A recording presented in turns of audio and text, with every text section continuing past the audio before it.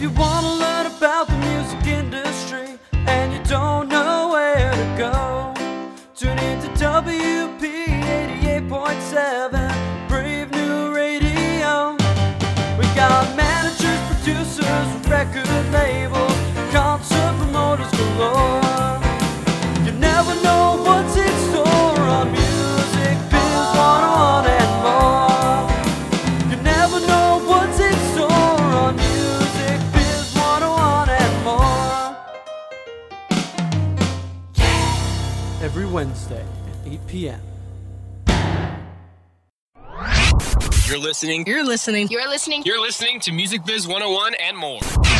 How you doing, everybody? God, It's good to have you all here tonight. still looking for a co-host. That's right. It is not I. But this is your Music Biz 101 and more radio show. We are live from ballrooms A and B at William Patterson University in the city campus of William Patterson University. It's good to have you here.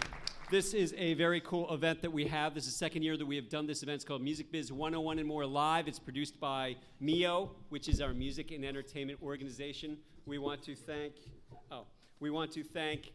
some folks who helped put this together. There's Joelle Filippi. There is Bianca Russo. There is Fatima Diakate, and then there is Emily Case. They are on the E-board. E stands for electronic board. So, and Gina Rachekas also. So we want to thank them for helping put this together.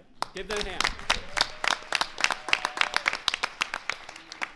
We have a live panel of live guests, and you may clap at the end of my introductions. We have 5 great guests here in no order. We have Rosie Lopez, the president of Tommy Boy Entertainment. We have... The opposite of what I said. That is right. It's not your fault, because then I pointed and made it seem like you should clap. So just clap when it's appropriate to me. Matt Young, who's an EVP of Warner Music Artist Services over there. We have Lou Maselli Jr., lead singer of the band Palisades from Island, New Jersey. Yes.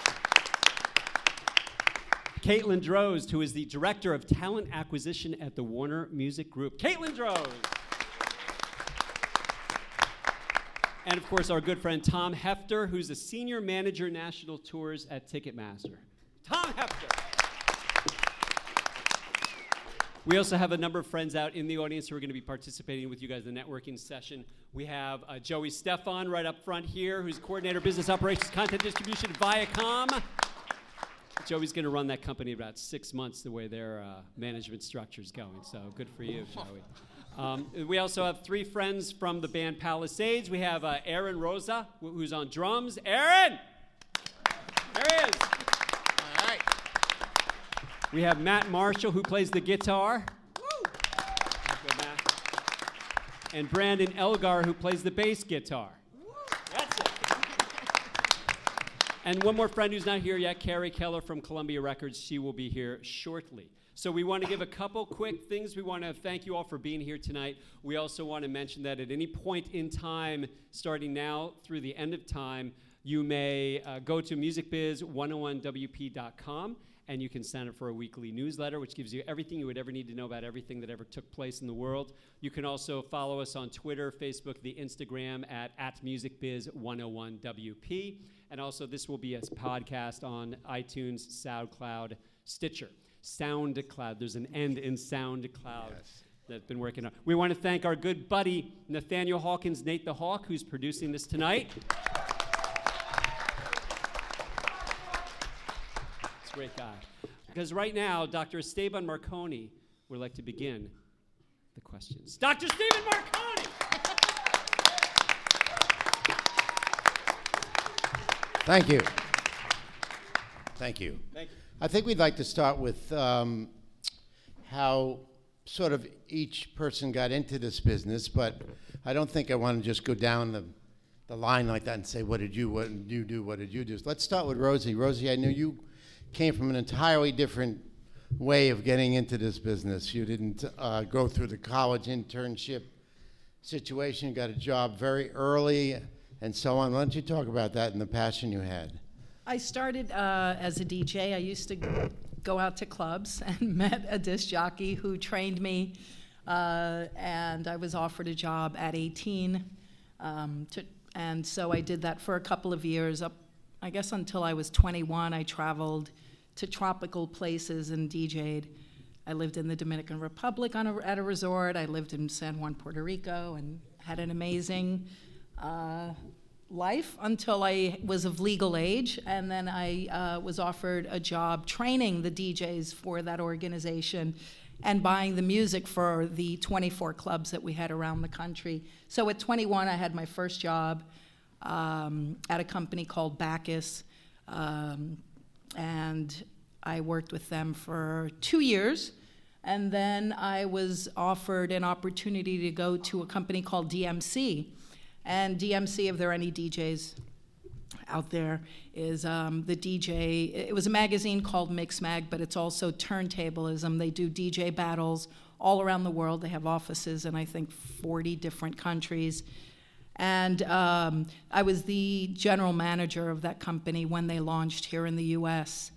And I worked there for a few years and then moved to a company called Big Life Records and Management. And I worked for a gentleman by the name of Jazz Summers, who's a legend in the music business. He managed a lot of people, including Snow Patrol, Lisa Stansfield, The Verve, Youth, a myriad of different producers, I think Steve Sidelnik. And so I ran the US company, and that's when I learned about publishing, I learned about management, and then we launched a US record company, which was distributed by Polygram. And so I learned what it's like to be an independent label distributed by a major. And then I decided I wanted to leave that position and start a merch company, because I thought that merch and music could be a lot sexier than it was. You know, just the baseball cap and the T-shirt seemed to be the only thing that was available. And so, because my mom had owned a factory, I knew a little bit about sewing, and I certainly knew where to find factories.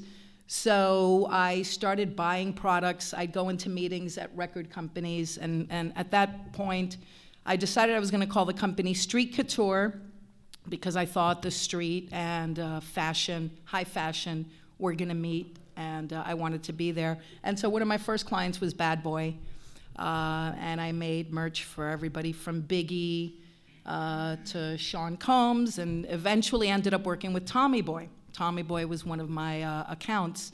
And so Tom Silverman and I forged a relationship, and that was in the 90s. And so I did that for 7 years, and then unfortunately, or I guess it was bound to happen, merchandising took off, and every single sneaker store in America was selling Fat Farm and Bad Boy and Tommy Boy. And so everybody started going outside of America to Mexico and China to make their products. So I decided to leave the merchandising business. I sold my company, and I took a job at a small independent called Masters at Work, which is owned and operated by Little Louie Vega and Kenny Dope. And they're in the house music scene. They're probably one of, or two of the most respected producers. I worked with them for a few years, and then I did a deal with Tommy Boy for a Masters at Work album. And Tom Silverman offered me a job after that. And this was mid-2000s. I was hired as head of marketing and international. While I was there, I signed Bob Sinclair, which was probably the first, EDM kind of DJ to have top 40 success, in the early 2000s before David Guetta. We did very well with that release, and then I signed a couple of soundtracks working with Showtime. I produced the L Word soundtracks. We did 3 soundtracks for the L Word, and they sold over 100,000 apiece. Then we also did Queer as Folk soundtracks, and those sold very well. So ultimately, I was promoted to vice president, and 2 years ago, I was promoted to president. And so now I sit at the top of a very small Tommy Boy. We've got 5 people on staff. We have a catalog that starts in 2002, because our older catalog, De La Soul, Naughty by Nature, House of Pain, the really great stuff, was sold to Warner just before I joined. And so Warner Music now owns the catalog, and our jump-off point was in 2002. I'd say probably one of the more successful releases while I've been at Tommy Boy was Gucci Mane. We put out his first 3 albums, and then he went to Atlantic. But we were pretty successful with those records, and now we've got, I guess we probably have, we've got 4,500 different tracks or songs on in the Tommy Boy catalog, which is small compared to, I think our older catalog was probably 20,000. So it's a small catalog, and we're really in the artist development game. We've got a band called the Oxymorons, who are hip hop with pop and rock edge. They're on the road right now touring. This is probably going to be like their 50th show this year, I think. So they've been grinding on the road. We've got another artist, Jamar Rogers, who was on The Voice, who's just finished an album that'll be coming out next year. We've got a Prince Paul project, Brookzil, that's out now, and it's Prince Paul and Ladybug Mecca. It just came out 3 weeks ago. That's my story. Great. So actually from the street. I Yeah. mean, that's how you came up. Yep. And learned the Paid business. my dues. Right, and learned the business actually doing it Yes. from the very beginning. Yes. Okay, let's go to the other side. Let's look at Tom here. Hey, Tom, why don't you tell Sure. how you got into the business? Sure. So when I was younger, I went to college a little late. I went to college at 23. Didn't know what I wanted to do. I ultimately got my bachelor's in classical piano. And then I realized that I've always loved music, and William Patterson had a great music management program. I applied, got in, and one day when I was at Sirius XM, Stephen Leeds, he's one of the adjuncts here that teaches a great class. I asked him if he knew someone at my favorite record company, and he said, yeah, call them, and I got an internship. And I interned there for 8 months, and my person who I was reporting to left, and I took his position, but I never finished my degree. And Dr. Marconi said, you know what? You got a job, go pay your dues, and the degree will be waiting here, and you can come back and get it later. And then fast forward 4 years and lots of emails from Dr. Marconi, I actually finally finished my degree. And I left Roadrunner after being promoted to an online marketing manager, handling everything from email to social to street marketing, and even project managing some bands. I left Roadrunner after it was bought out by Warner, and I moved over to Ticketmaster. And now at Ticketmaster, I do kind of the same thing. I do a lot of online marketing and work with a lot of artists. I work national tours, as they said, so I handle all tours that happen nationally, and work with currently working with Eric Church and Bon Jovi, Duran Duran, and the Dixie Chicks, and loads and loads and loads more. And that's where I am today. And he did finish his master's. I did finish it, yes. All right. How about Matt? You came not straight to Warner Music, did you? Yeah, the theme here is Warner's taking over everybody's job. I have nothing to do with it. I kind of got into it a little bit backwards too. I didn't know what the hell I wanted to do when I was in high school, and my mom sort of said to me, probably like you guys, you're going to college. And I was like, oh, okay, I guess I'm going to college. I want to go to Seton Hall because they had a cool radio station. Sorry, guys. I couldn't get your station down where I lived in Jersey. So I went there and had a great time playing heavy metal.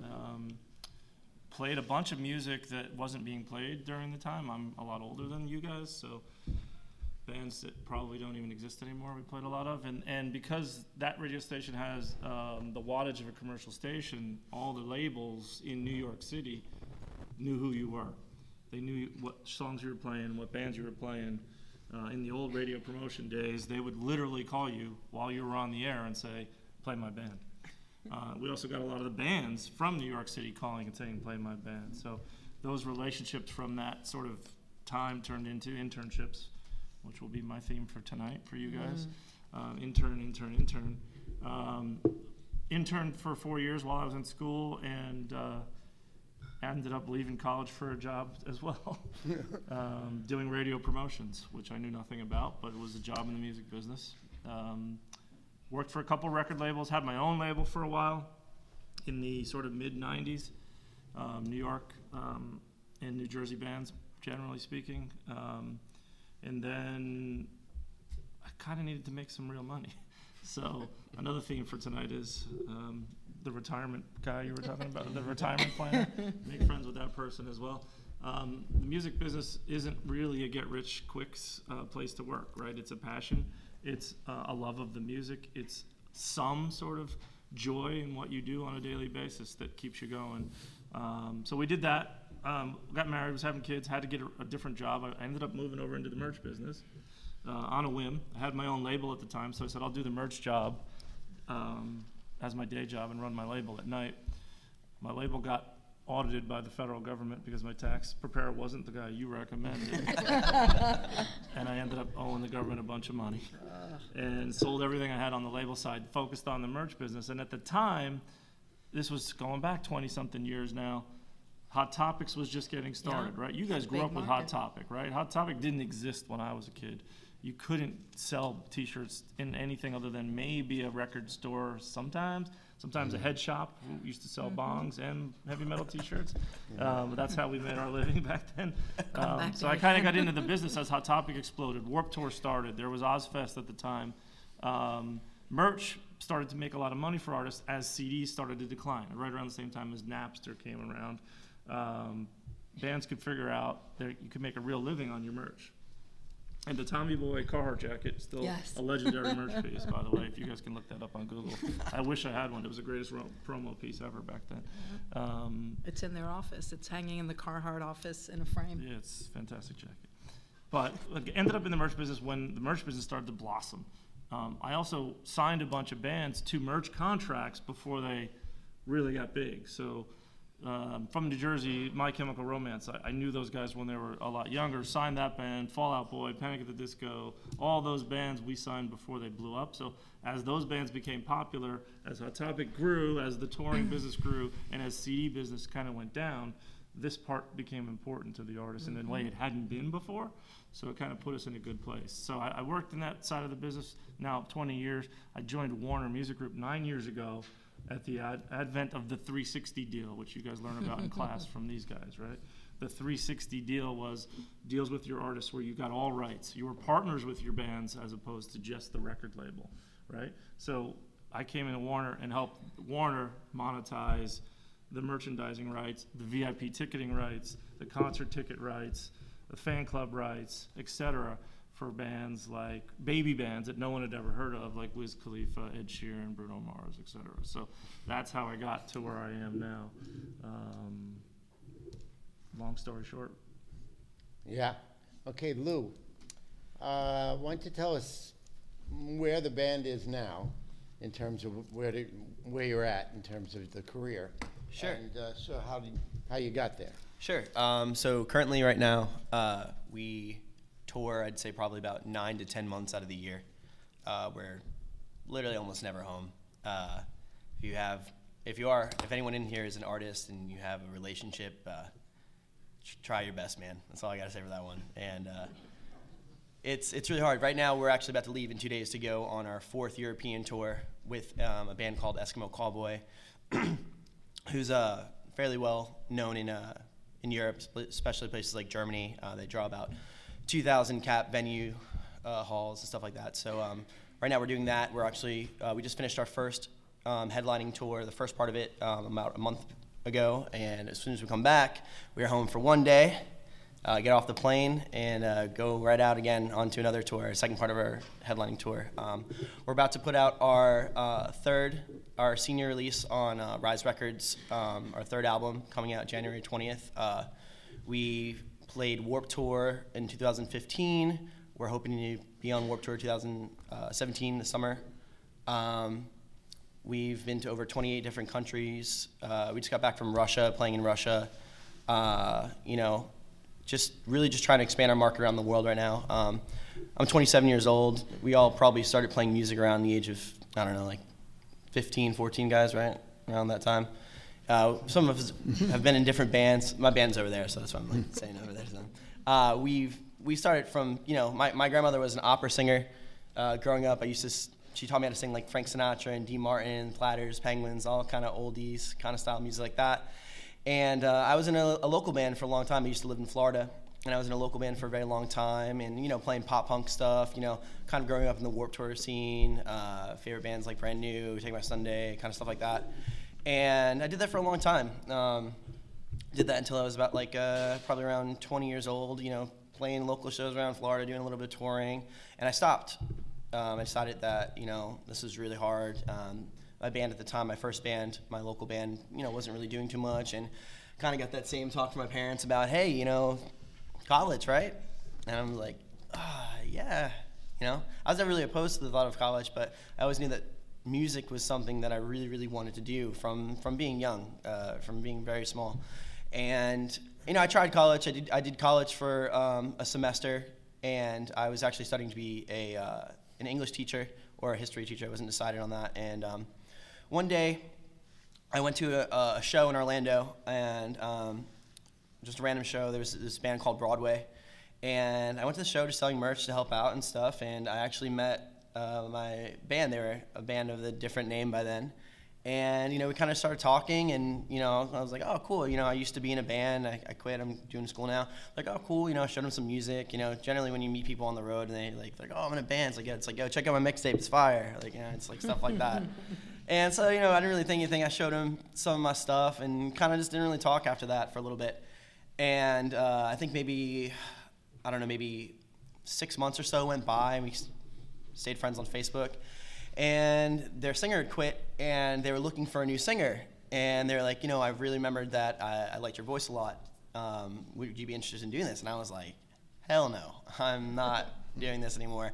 Going to school, gonna do this, gonna get a real job, gonna get money to make my parents proud, and all that kind of stuff. And eventually I talked to my mom about it, and my mom told me, this is not what you want to do. This isn't your passion. This isn't your heart. And, God only kind of gives you 1 second chance in life. If they're saying you're going to do this. They also said at the same time, they're like, yo, I promise we're going to be signed in a year. So after much thought and talking to my family about stuff, decided to just take that leap of faith. And I think actually maybe a year to the day, almost around that time, we were signed by Rise Records. We self-funded an EP, put it out ourselves because that's what we have to do when you're a young band. It takes money and hard work and dedication, and you have to figure out a lot of it on your own at first. Wound up getting picked up by a then management company that we no longer work with, but that helped us pave the way to continue forward with our band, thus putting out more releases, continuing on and getting to travel the world with my best friends. And right now that's kind of continuing what I'm doing on our senior release. So that's kind of where we're at right now. So are you an opening act around the world, or are you doing any? Right now, actually, we are in the process of switching to a direct support act. We've done, like I said, we just did our first 2 headlining tours on our own. So that was really interesting for the first time, just kind of get out there and just do it. And it was really great, kind of see what your band's made of and see what works, what doesn't work, what can you fix on all ends of the business, And it's a really great experience. Right now, we're going to be direct support in Europe for the band Eskimo Callboy and for a lot of bigger acts and stuff like that. So, yeah. And what booking agency are you with? Our booking agent is Freddie W. at TKO. So, yeah, he is one of the most dedicated, hardworking people I've ever met in my entire life. He's the type of guy that it's really hard sometimes as an artist. I don't know if there are any artists in this room, but as an artist, being able to work with people that genuinely care about you and your band and what your message is and what you're really trying to accomplish, because it's a hard world out there for artists, and it's obviously hard on the business side too, but I think the most important part of being an artist, and especially working on the suit side of it as well, is to have that relationship and that connection, being able to talk to your management and your booking agents and stuff like that, and really have that connection with them to be able to grow your band so that everyone can win at the end of the day. Yeah, for all the artists out there, they've taken the leap.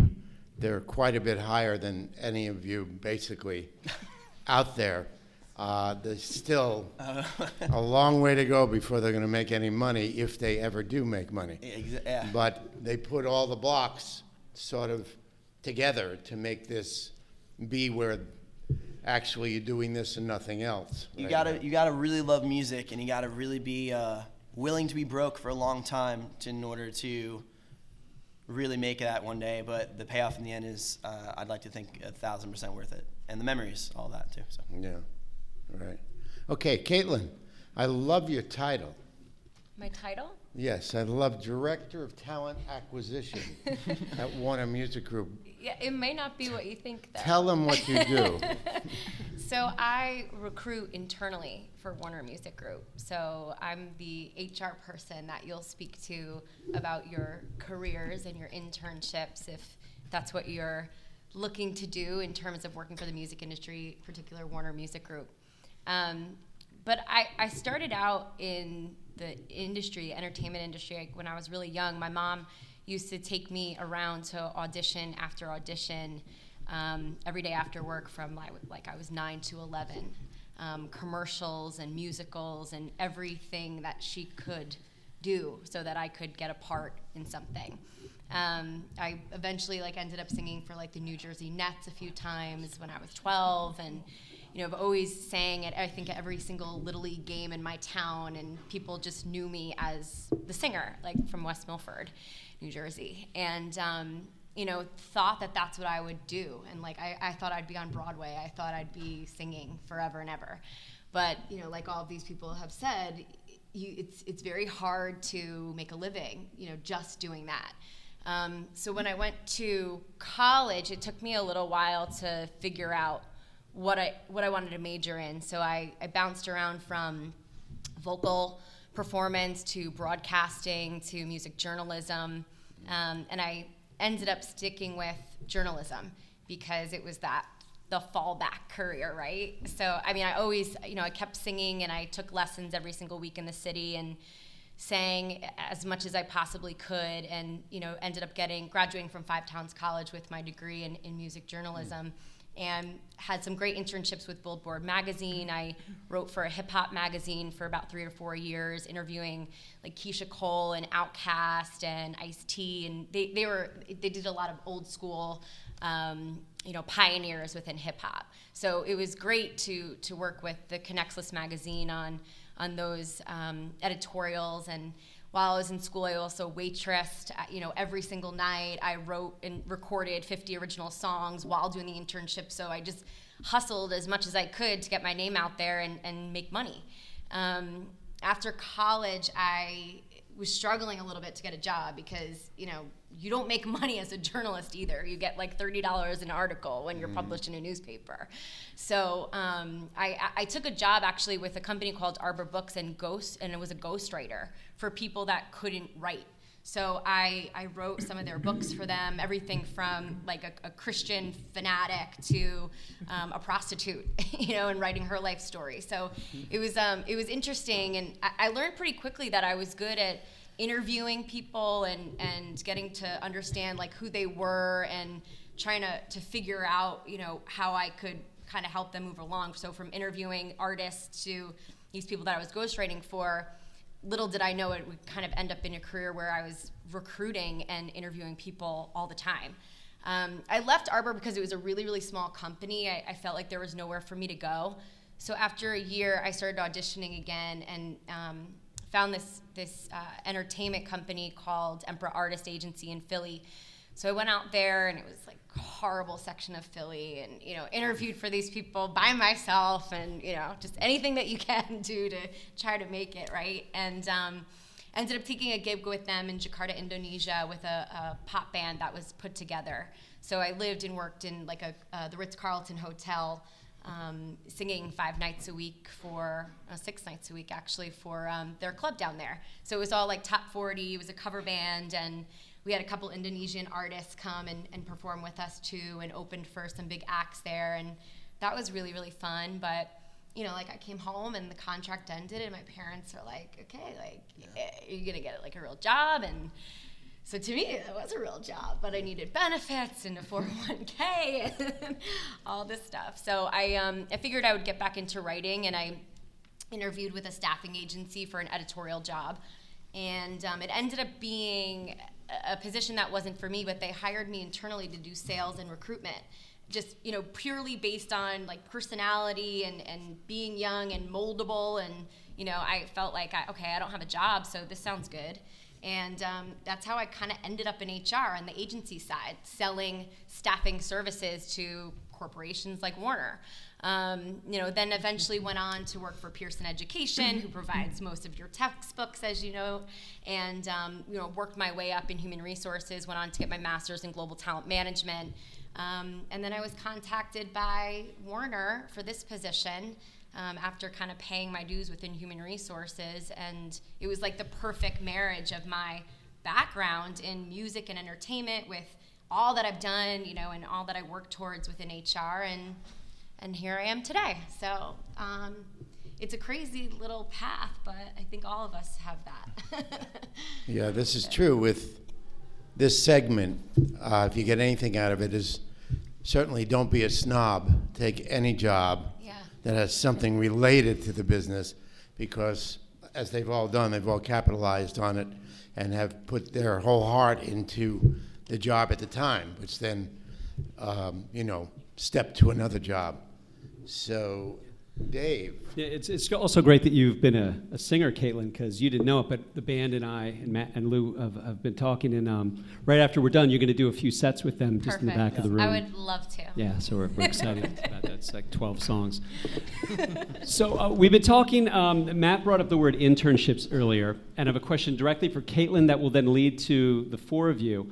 You have a guy like Lou and the rest of the band, and Lou mentioned he's 27 years old. And how long have you guys been on the road doing this full time, would you say? We've been in Palisades for about 4.5 years now. So 4.5 years. So they're experiencing parts of the business that I personally have never. I've done short tours, but I've never done touring Europe, touring Russia, dealing with record contracts, dealing with artists, dealing with almost every part of the business, especially it's different now from 20 years ago when you had liaisons doing a lot of the work for you. Does that help? Let's say 3 years from now, the band decides not to be in a band anymore. They're just tired of being on the road, and they want to come to school with me. But Lou says, no, I want to actually go and work in a record company or something like that. Does his life experience mean anything to you as a person who does hiring at the Warner Music Group? And Rosie, you can answer this too, since you're president of the label. Absolutely. I think anything that makes you unique and stand out and different from the candidate who's also applying to that position, the hundreds of candidates that are applying to the same position, is going to allow yourself to rise to the top. So having relevant experience working in the music industry, or having some kind of interest or hobby doing this kind of work is definitely something that you should highlight about yourself and your resume. For a long time, I was tailoring my resume to be relevant to the job and the company that I was applying for. And then I started putting back on my resume all of the work that I had done, and I was getting calls so much faster. And I'm like, I guess, that it just makes you unique to that huge stack of resumes that come in. So 100%, I would say absolutely. It also depends on what kind of job that you'd be interested in. If you wanted to work in accounting, no. But, it depends on the role, I think, too. Okay. So, Lou, I'm trying to set you and the rest of the guys up. Yeah. Just in case, so. Well, can I make a comment about that? Of course. I think there's also, it's also about, especially if you are an artist and especially been doing this for a long time, Matt's dad is actually a project manager. And essentially what we do every single day is manage 5 to 6 individuals every single day. So I think it's also about how you word things on a resume as well. Essentially all of us are really project managers of our own business, of our own company that we have. So there's always a way you can kind of spin things for that as well if you're looking to do something like that. Just my opinion. I don't know if that holds any worth.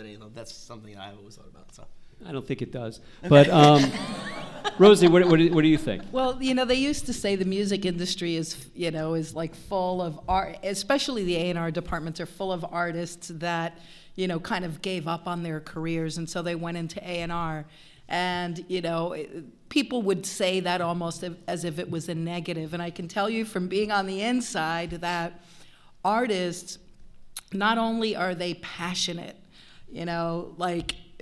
they're persistent, they're passionate, they tend to be really straight with you, and they've also got experience. So I think, a musician or someone that is, knowledgeable, I think in A&R, if you can read music, or if you can write music, or if you're just musical, have been in a studio, I think on the A&R side, you're a great candidate, but also even on the promotion and marketing side, most of the artists that I meet these days have recorded and produced their own music. They've been marketing, all of the social media is managed and run by them.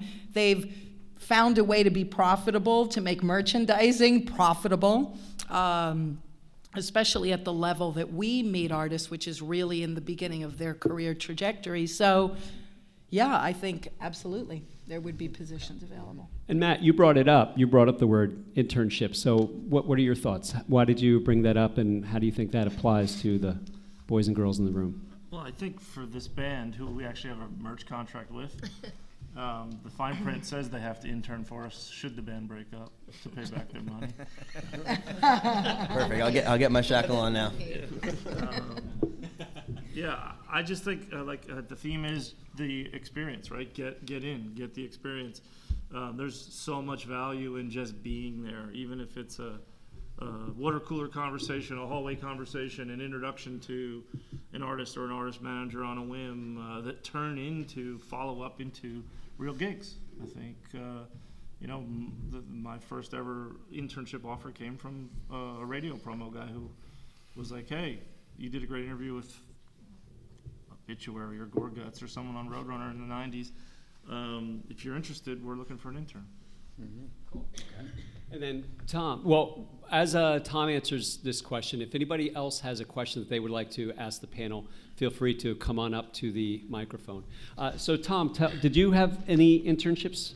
Yeah, I had an internship, and the one thing I like to say is that the music industry is only 50 people and the rest is just smoke and mirrors. And the reason why I say that is because somehow I'm connected to almost everybody here. So I actually worked in the same building as Rosie. Matt worked at Roadrunner. I worked at Roadrunner. Warner Music Group right here. So it's like we're all together. And the best thing that I can say about that is by interning, you're going out and networking.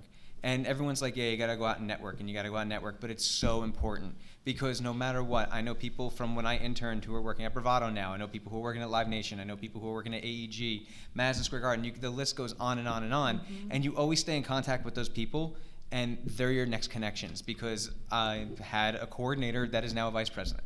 You don't know where they're gonna be in 5-10 years, and you always wanna have that network and that big library of contacts. Excellent. Okay. Again, make your way up. You want to ask your question? Xander. Yeah, we need you on the mic because it's on the radio. Got it. How you guys doing tonight? Great. Awesome. So just hearing from the five of you has been fantastic. All of your stories are very just powerful in a really good sense. My question for you guys that I think any five of you could answer really, really well is as a independent singer-songwriter and pop producer who just put out a record, I don't know how many weeks ago, how would you suggest garnering buzz on it and bringing more buzz to yourself as an artist and even getting the attention of like a label? So. You're the artist. Okay. You said you're a singer-songwriter? Yeah. Okay, and you just put it out when? October 21st.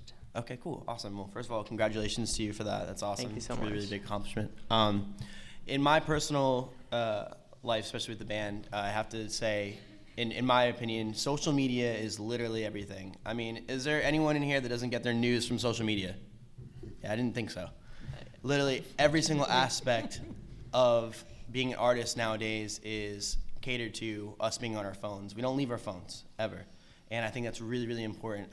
Do you have social media for everything? I have Twitter, Facebook, Instagram, most of the stuff, and a YouTube. So I was just interested in how do you really build an audience in that? So sure. So I think the number one thing that I've noticed in my personal experience, one thing that we have a reputation for with our fan base is that we're really, really connected to our fan base. Like a lot of, you see a lot of bigger bands, a lot of bigger artists, they don't talk to their fans. It's kind of, they just are on, they post things and that's it. With us as Palisades, we pride ourselves on being able to actually communicate and build a relationship with their fans.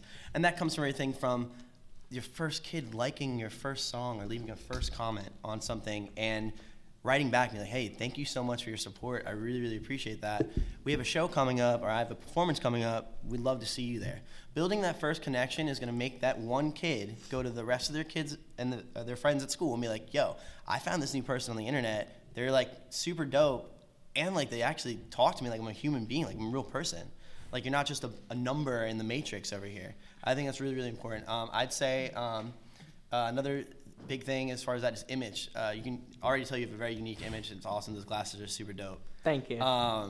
Being unique and creative enough and as much of an individual as you possibly can is something gets you noticed, I feel like.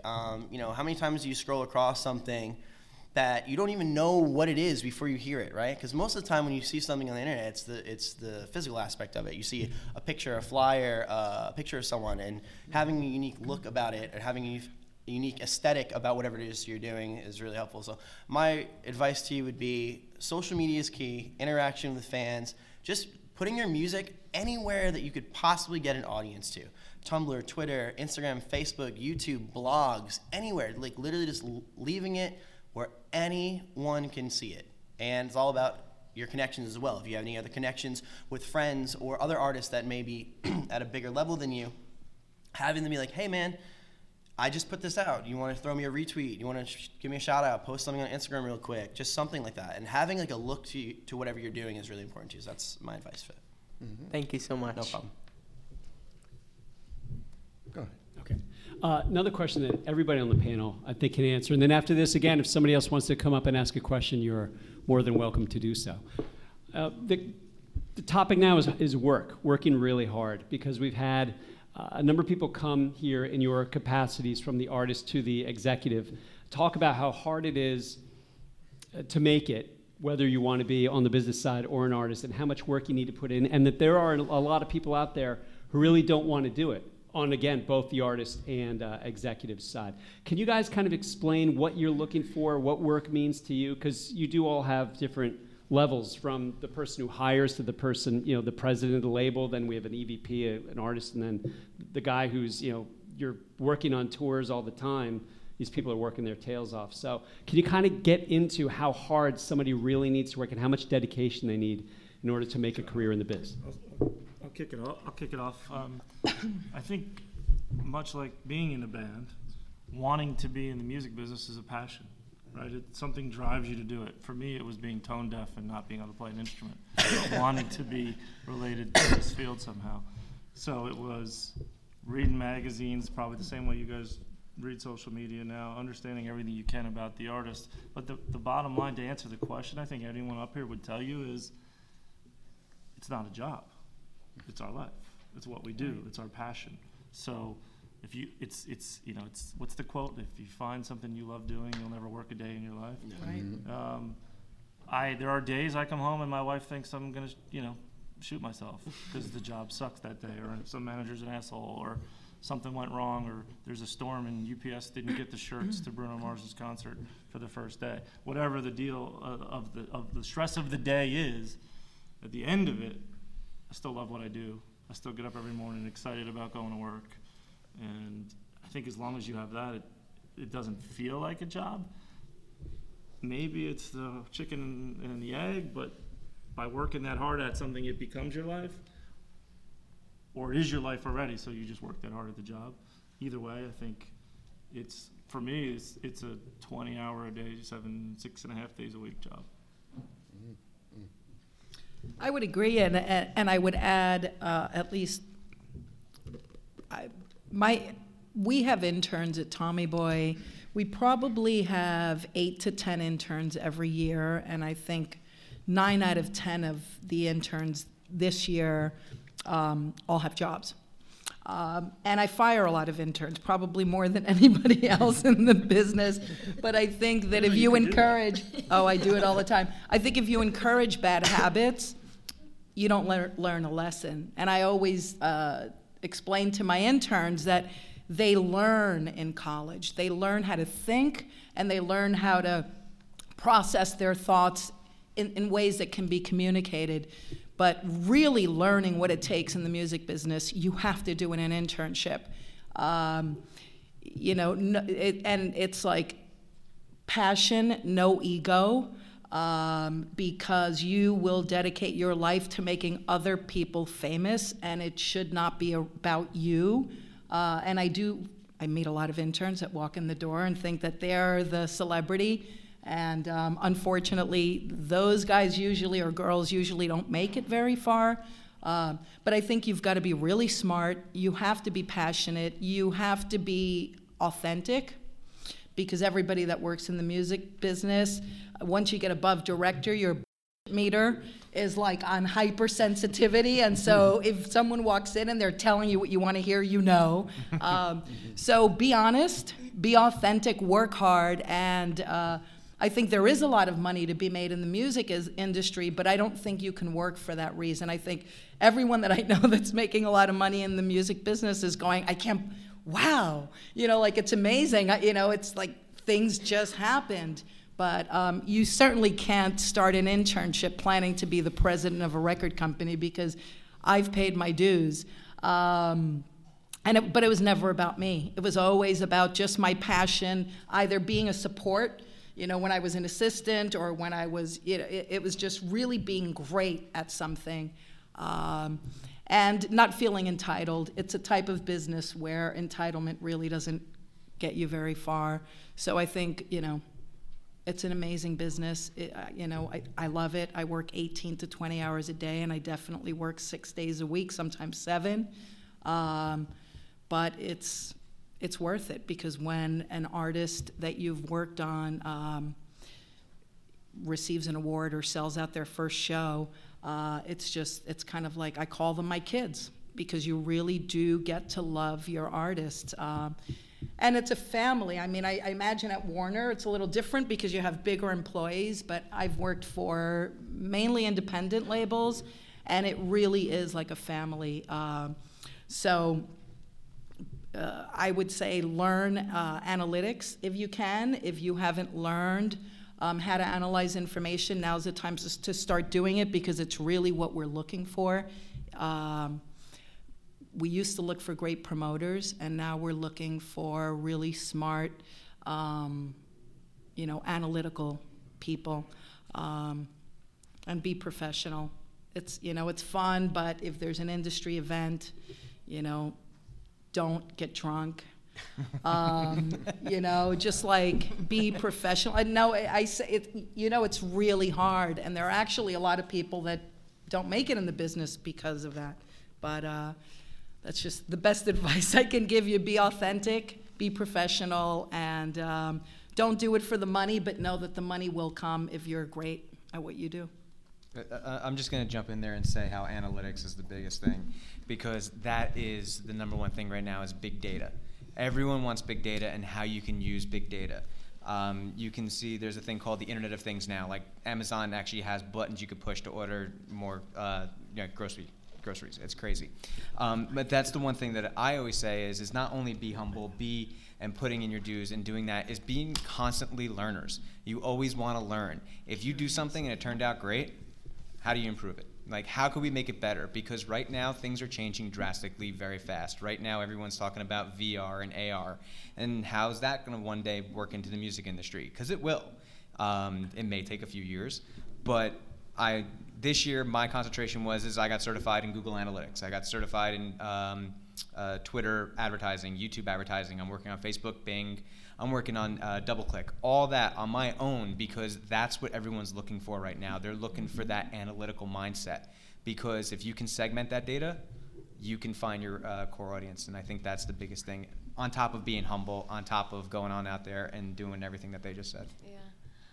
I would also add to that, too, you need to surround yourself with people who are going to support you in this crazy journey to finding success in the music industry, whatever that is to you.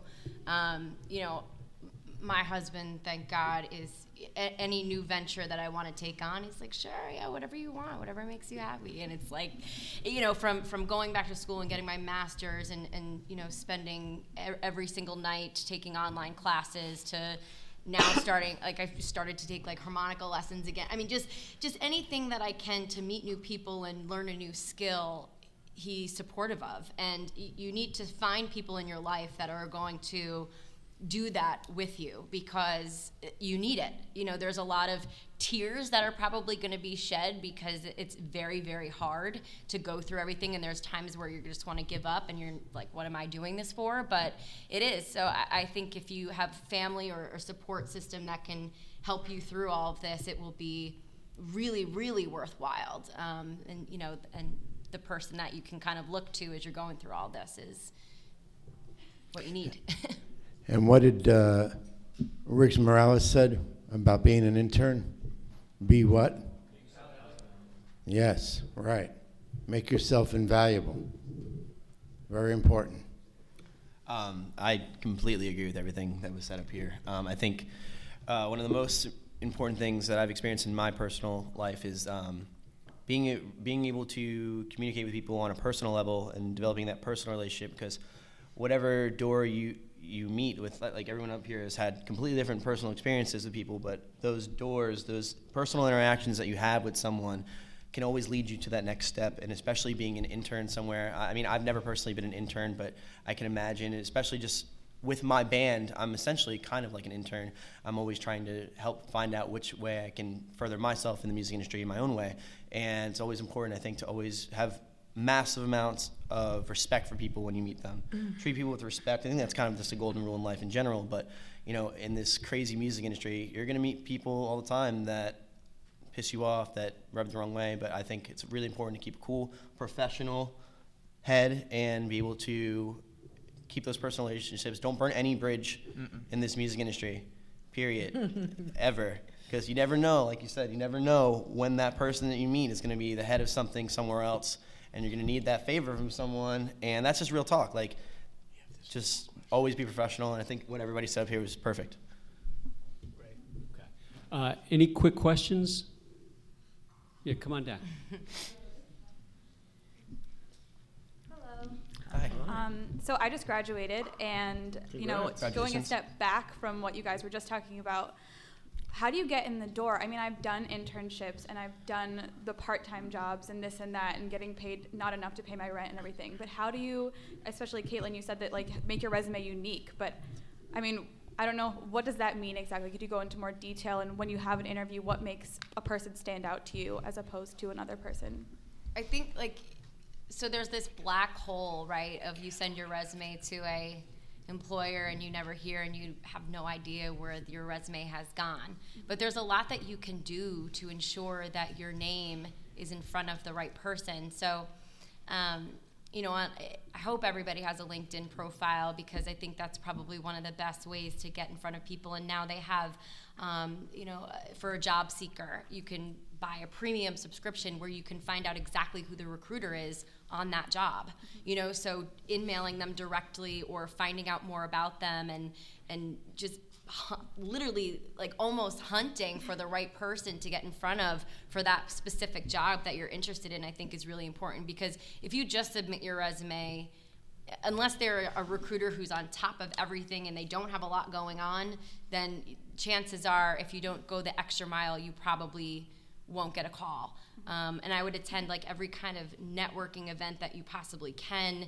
Meeting people face to face is probably one of the best things that you do, especially in a time where everything is, via email and text, and it's nice to have, face to face and meeting people at an event like this.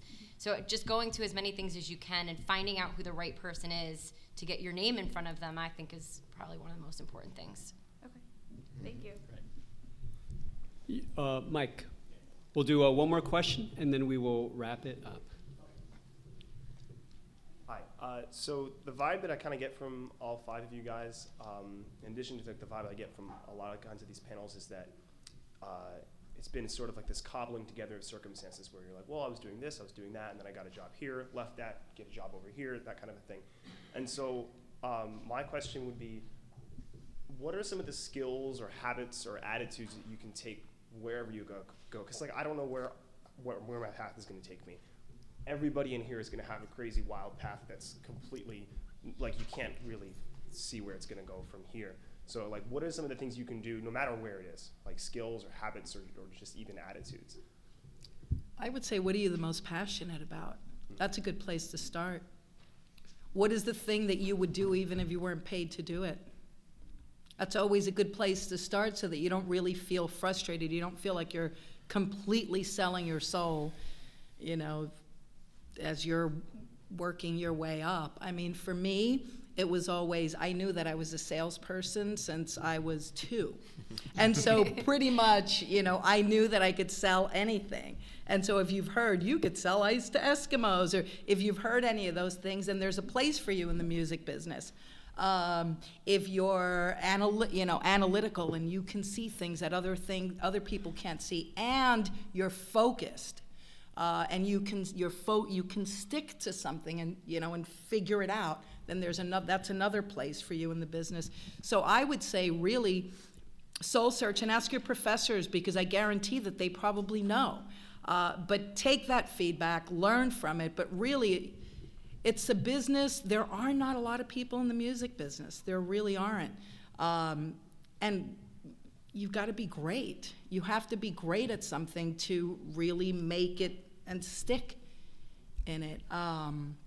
So the sooner that you figure that out, the better that you'll be. But so, for example, what are you the most passionate about? Lately, I've been actually getting very interested in finance. Finance? Yeah. Okay, and is your major in finance? Not yet.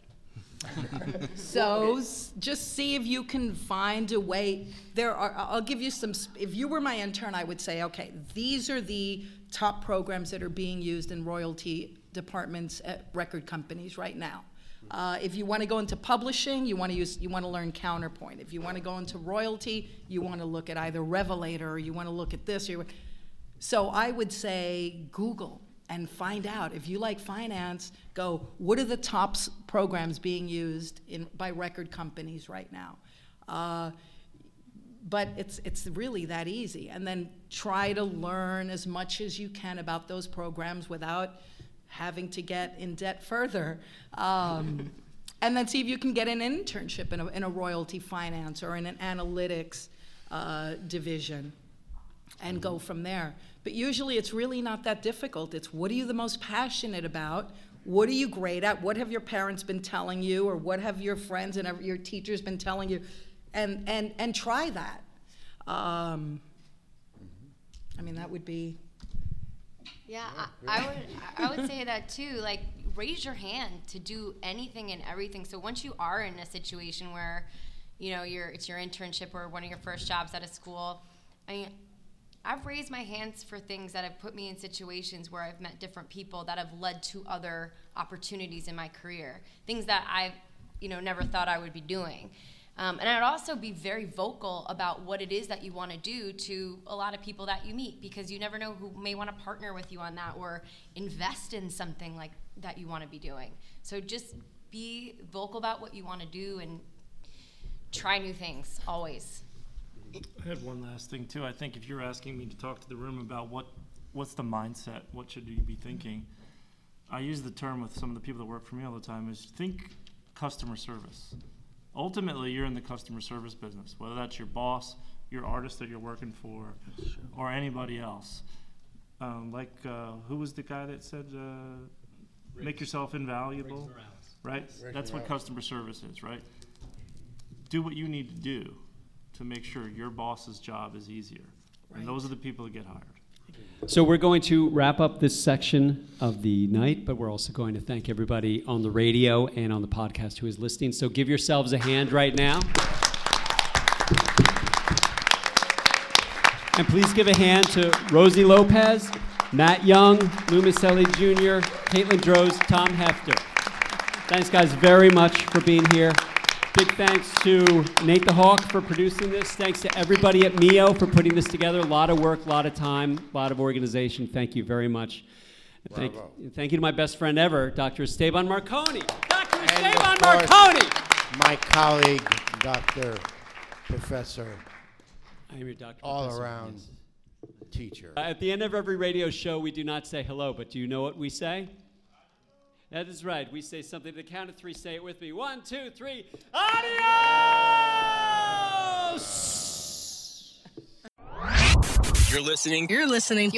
You're listening to Music Biz 101 and more.